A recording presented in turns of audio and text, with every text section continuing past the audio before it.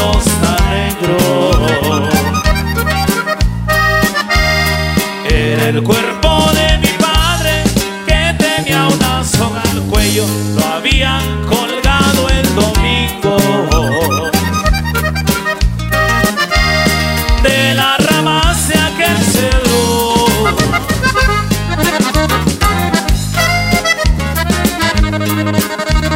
yo apenas tenía 10 años,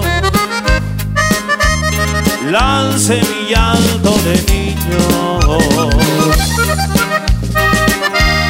El perro tenía un balazo, lo supe por sus oídos, pero arrastraba una espuela